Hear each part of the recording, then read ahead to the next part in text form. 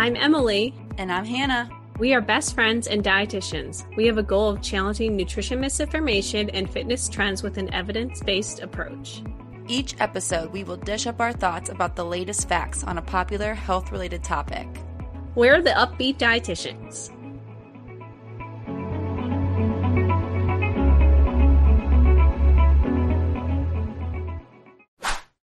Hello, everybody. Welcome back to a brand new episode of the Upbeat Dietitians podcast.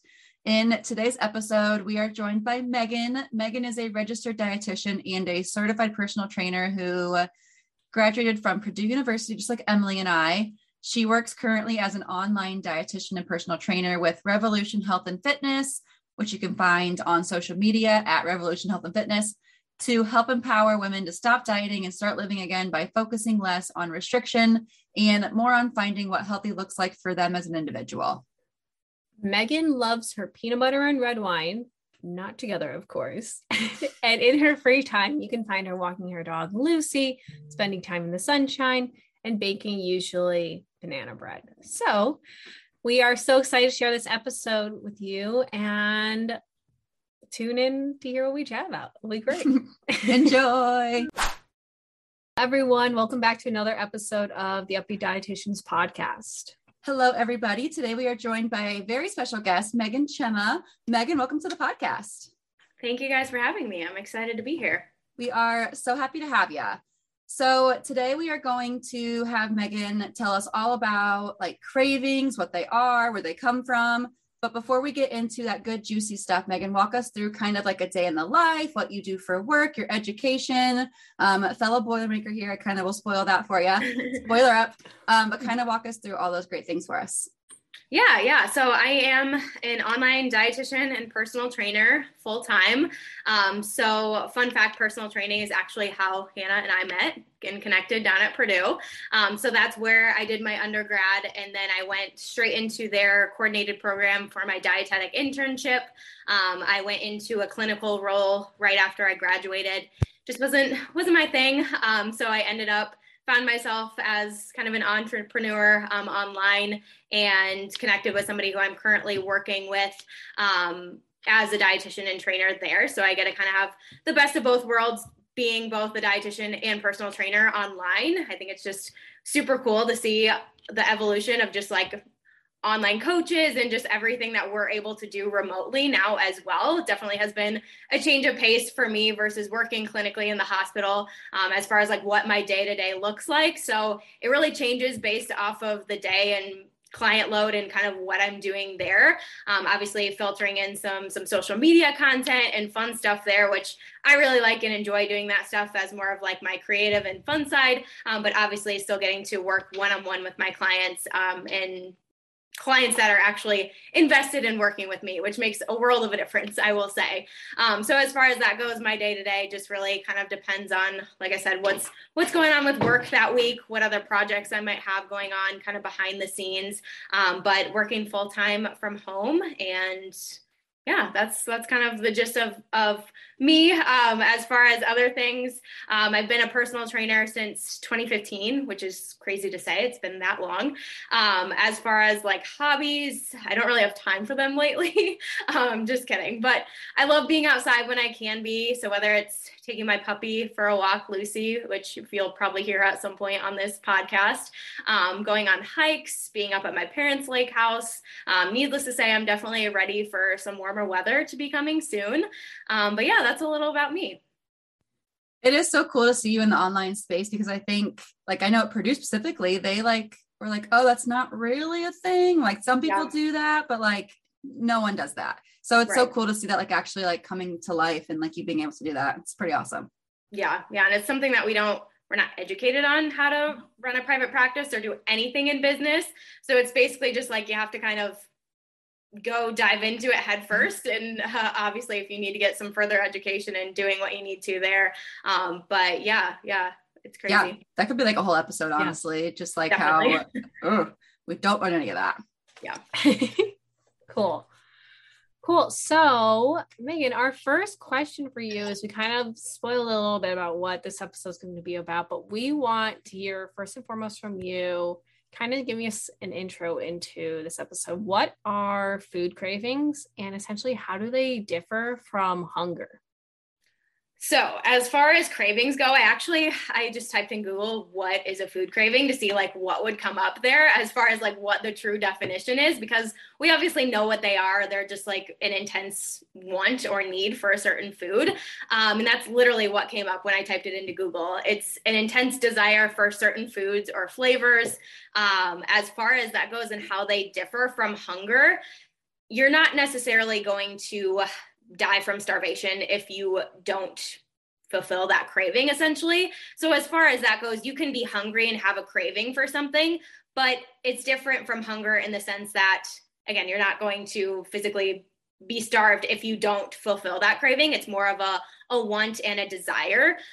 So they can really be brought on by a variety of factors as far as that goes. And I know we'll talk a lot about that. But for instance, if you're most commonly, what we do see is if you're restricting certain foods from your diet, you're likely going to crave those foods that you aren't necessarily allowing yourself to have, or you're having some form of restriction from those foods. And then, I mean, obviously you also have cravings. Sometimes you're just really in the mood for some ice cream on a hot summer day, and that's a completely normal craving to have.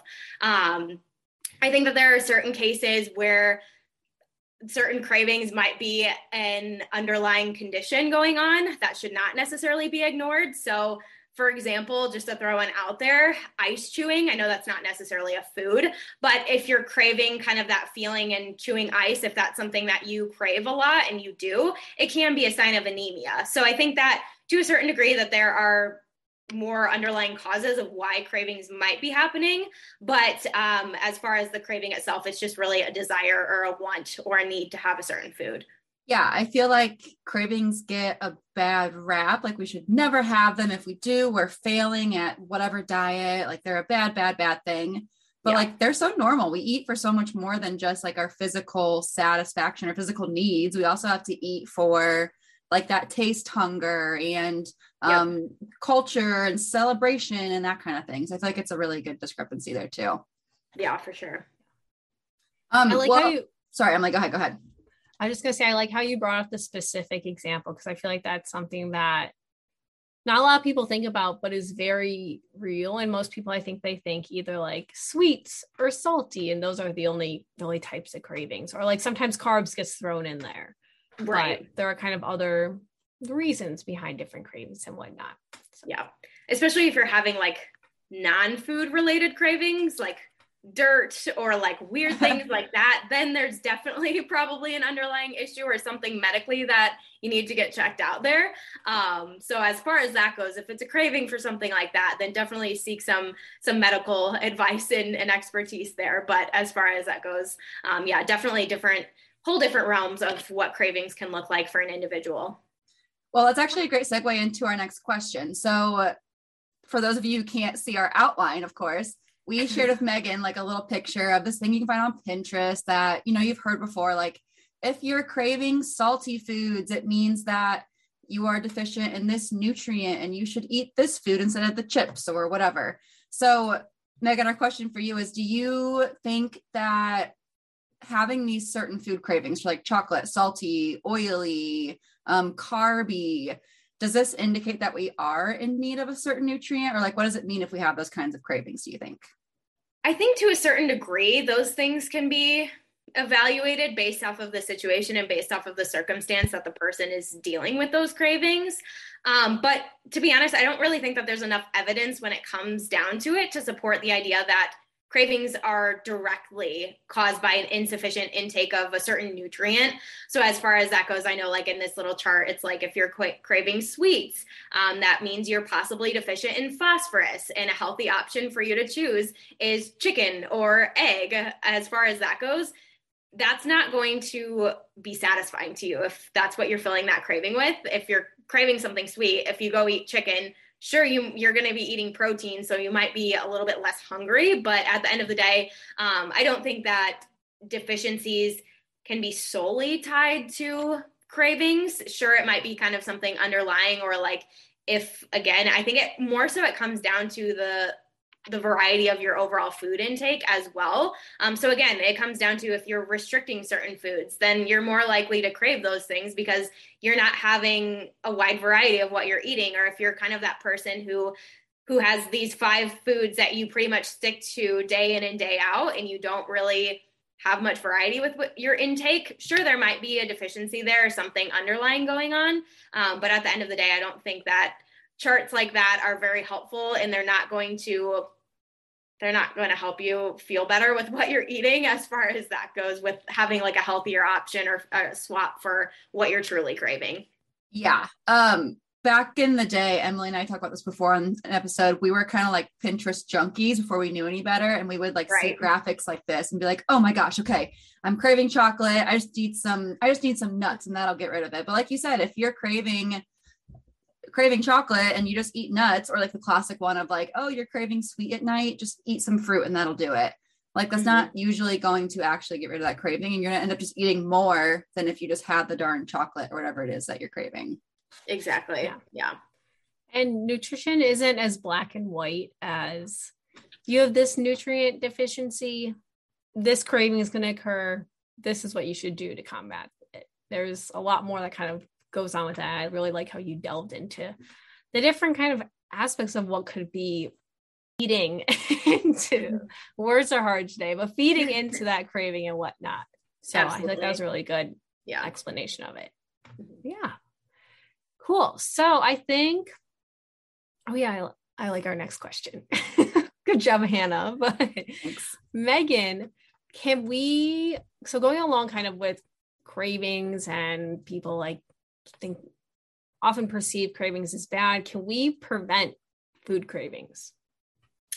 So overall, I thought that this was a great question and hard to answer. I think that we can put our focus into making well-balanced and nourishing meals that help keep that satisfaction factor into our meals, of course, which is super important.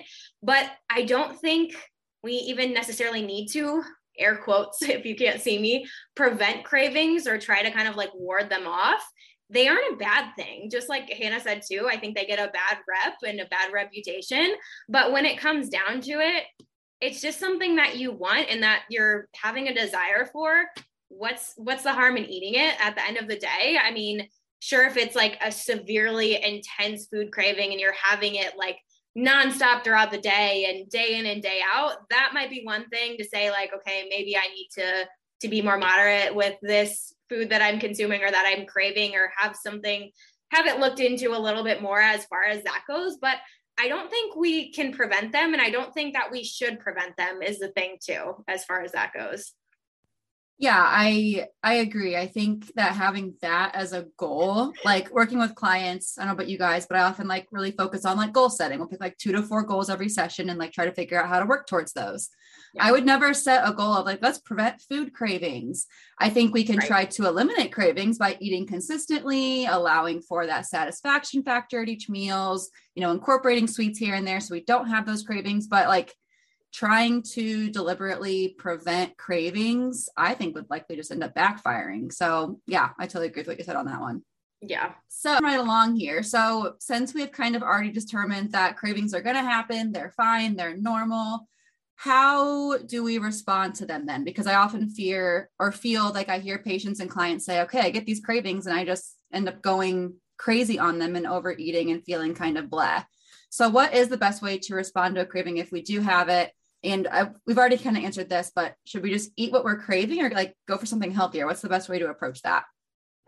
So again, it's on I guess it depends case here with, all things nutrition. Of course, you guys know that. But I typically will recommend for my clients to eat what they are craving. It's literally the only thing that is likely going to make you feel fulfilled and feel satisfied with what you're choosing to eat. And to that point, if you are choosing this healthier alternative and you try to avoid the craving that you're having, or choose that healthier alternative by being good or whatever that might look like for you, you're likely only going to keep going back to food until you find something that is going to actually fulfill that craving or fulfill that satisfaction that you would get from just eating the piece of chocolate or just having the ice cream when you initially wanted it. And I feel like I personally, I don't know about you guys, but like I went through that a lot. Like I would be craving ice cream and have an apple to try to curb that craving, or try to still have something sweet, but less calories, less fat, all of that. And at the end of the day, I would just find myself staring at the pantry like, okay, what else can I have? Because that clearly didn't fulfill my need for the ice cream. So what else can I try to have? Or even healthier alternatives at that for like ice cream, whether it be like a low fat yogurt or like a frozen yogurt. Sometimes you just need the full fat ice cream, and that's what's actually going to make you satisfied. And you can have smaller quantities and portions of that food to be satisfied versus maybe 2 or 3 times that if you're choosing this healthier alternative. So when it comes down to it, my first and foremost recommendation is to respond to your craving and to fulfill it, not try to, again, ward it off or try to push it off until tomorrow or something like that. Or if you're going out to dinner with friends or family and you're just like, I really am craving a burger and fries, choosing the salad is not going to be the healthier option there as far as I'm concerned. I love how you said that choosing the salad would not be the healthier option, because I just know that would, if you posted that on social media anywhere right now, I feel like people would be up in arms over it. Because they're like, what? Yeah, because healthy looks different to so many people. And in this specific case, you would just be kind of trying to subside your craving with something else. And then at the end of the meal, you'd probably be sad and that you just ate a salad, but you're like probably feeling some type of guilt that like, oh no, I should feel good. I ate a salad. Right. I was good. Mm-hmm. Air quotes. But yeah. And like sometimes the salad is the best option for you. Like if you had a burger and fries every single time you went out to eat, maybe you wouldn't feel the best if you eat out all the time. So that's, I think, the part people don't understand about being anti-diet, if you will, is we think that we're only ever choosing the burger and the fries and the chocolate and whatever other, again, air quotes, unhealthy food that we are giving into. Sometimes you do kind of crave a salad, believe it or not. And if you don't have our food in these 2 buckets of good or bad, we kind of have this neutral mindset around them. Again, you actually will find that you do sometimes crave things besides just the things that you've placed off limits currently in your brain. Right. And that comes, I mean, kind of full circle to the concept of gentle nutrition as well. So, I mean, even when it comes down to it, maybe you're craving a cookie for a snack, but you know that cookie isn't going to be something that will hold you over until your dinner. So you could pair that with something and still have your cookie, get that fix for what it is, and have it with a yogurt or something that's going to be a little bit higher in protein to make sure that you're honoring your health and honoring your choice there, but still having what you're craving. So at the end of the day, I feel like it's all about that balance and finding what that's going to look like for you. Exactly. Add, not subtract. I love that. Yep. Well, that is really the big questions we had for you, Megan. Is there anything else you'd like to say about this topic? Or if you could kind of like sum it up for our listeners, that would be just lovely. Yeah. So I think I kind of alluded back to this, but if you are having like excessive and intense cravings for things like, air quotes, less nutrient dense foods, or bad foods, what you will call those, obviously there might need to be kind of some sort of line that you draw when it comes to, just honor your cravings and give into your cravings and eat those foods, because you don't want to completely disregard your health by honoring your cravings. So when it comes down to it, if you have those intense cravings like all the time, that might be a point to kind of go and have a second opinion on these things from a dietitian or from a professional that you trust. So at the end of the day, kind of just like you said, Hannah, too, focusing on what you can add to your diet rather than restricting or eliminating is ultimately going to be the key and what I would recommend there as far as when it comes to your cravings. Again, there are going to be so many reasons why you're having cravings, and things as far as that goes, that you're going to have to just really focus on tuning into your body and listening to your body. I think that that's something that people struggle with a lot, is they just have these cravings, or they're maybe not eating at consistent times or eating satisfying meals, and then they find themselves with these intense cravings when it's not necessarily the craving itself that is the root cause or the issue of what's going on, there's a big picture, and there's kind of bigger things that you need to take a look at as far as what is going to be kind of the solution for you in those circumstances. Could not agree more. All good things. So I think that wraps up the main bulk of what we're going to talk about today. So that leads us to our less serious, more casual, fun segment of the episode. So Megan, every episode, we always have a bonus question at the end. And this is kind of a debate. It's more so us just sharing our opinions. So today's bonus question is, are Pop-Tarts actually ravioli? And we always let our guests start first. Okay. So when I read this, I was like, what in the world? Like, how is that even a comparison? And then I thought about it and I was like, okay, I see the resemblance here. As far as Pop-Tarts, ravioli, like almost little pastry, like pushed together, whatever the case might be. I don't know the exact process of, I know I've made ravioli, but I don't think we did that in our food science class to learn the steps of that. But anyways, I get the resemblance between the two. But when it comes down to it, obviously one is sweet, one is majority of it's going to be savory, I would say, with ravioli, right? So I would say yes, but no, because also I don't know, this is a tough one. I keep going back and forth in my head. But when it comes down to it, Pop-Tarts, those are going to be like baked, which I know you can have baked ravioli. So then I'm like, well, yeah, they're the same. I don't know. I feel like I keep talking myself out of saying that they're different or they're not the same, but they kind of are. This one's really hard. Really hard. It's really hard. Okay. What I often do when we have these questions, we've had others before, like, is a hot dog a sandwich? Is the ocean a soup? That kind of thing. Often Google is the first place I turn. So I just Googled ravioli to kind of see like what the definition of ravioli is. And it says, I think this is the key word here. Ravioli is a type of pasta, whereas Pop-Tarts are a pastry, like you had said, Megan. So I think that's the big discrepancy, is pasta versus pastry. But from like a food science or like a chef's perspective, I don't know the difference in ingredients between pasta and pastry. Maybe they're super similar. I don't really know. I would think that the pastry would have more fat just from like making like pies and like crusts and things like that. That would be my guess as far as the difference between the pasta and more of the pastry. True. But I feel like pastries are more flaky because of the fat they add, and however that process is, they put it in there. Yeah. So I also have a hard time with these. I'm like always yes and no, and I can be persuaded either way, but I'm gonna have to go with no, but I could easily be talked out of it. Emily, if you have a different opinion, if you think maybe it's a yes, let's hear what you think. I was thinking the same thing, where it was just like a sweet ravioli. That was in my mind. I was like, Pop-Tarts are just sweet ravioli. But then I also looked up the definition because Google knows all. You guys were ahead of me on that. I should have turned to Google. But the word that convinces me is pasta. Yeah. I feel like it would be, if I told anyone who was a pasta lover that a Pop-Tart was a ravioli, I feel like I would not see the next day. Anyone from Italy listening to this is like punching the air right now. They're literally like, what are these girls talking about? They don't know anything. Yeah. But I also like the argument about the fat content, because I feel like that's really important from like differentiating a pastry from a pasta. Yeah. I feel like that's also from like not only the definition, but also the food science standpoint. I feel like they're just not the same. Yeah. But both good. Yeah. Yeah. Oh yeah. Both great. Yeah.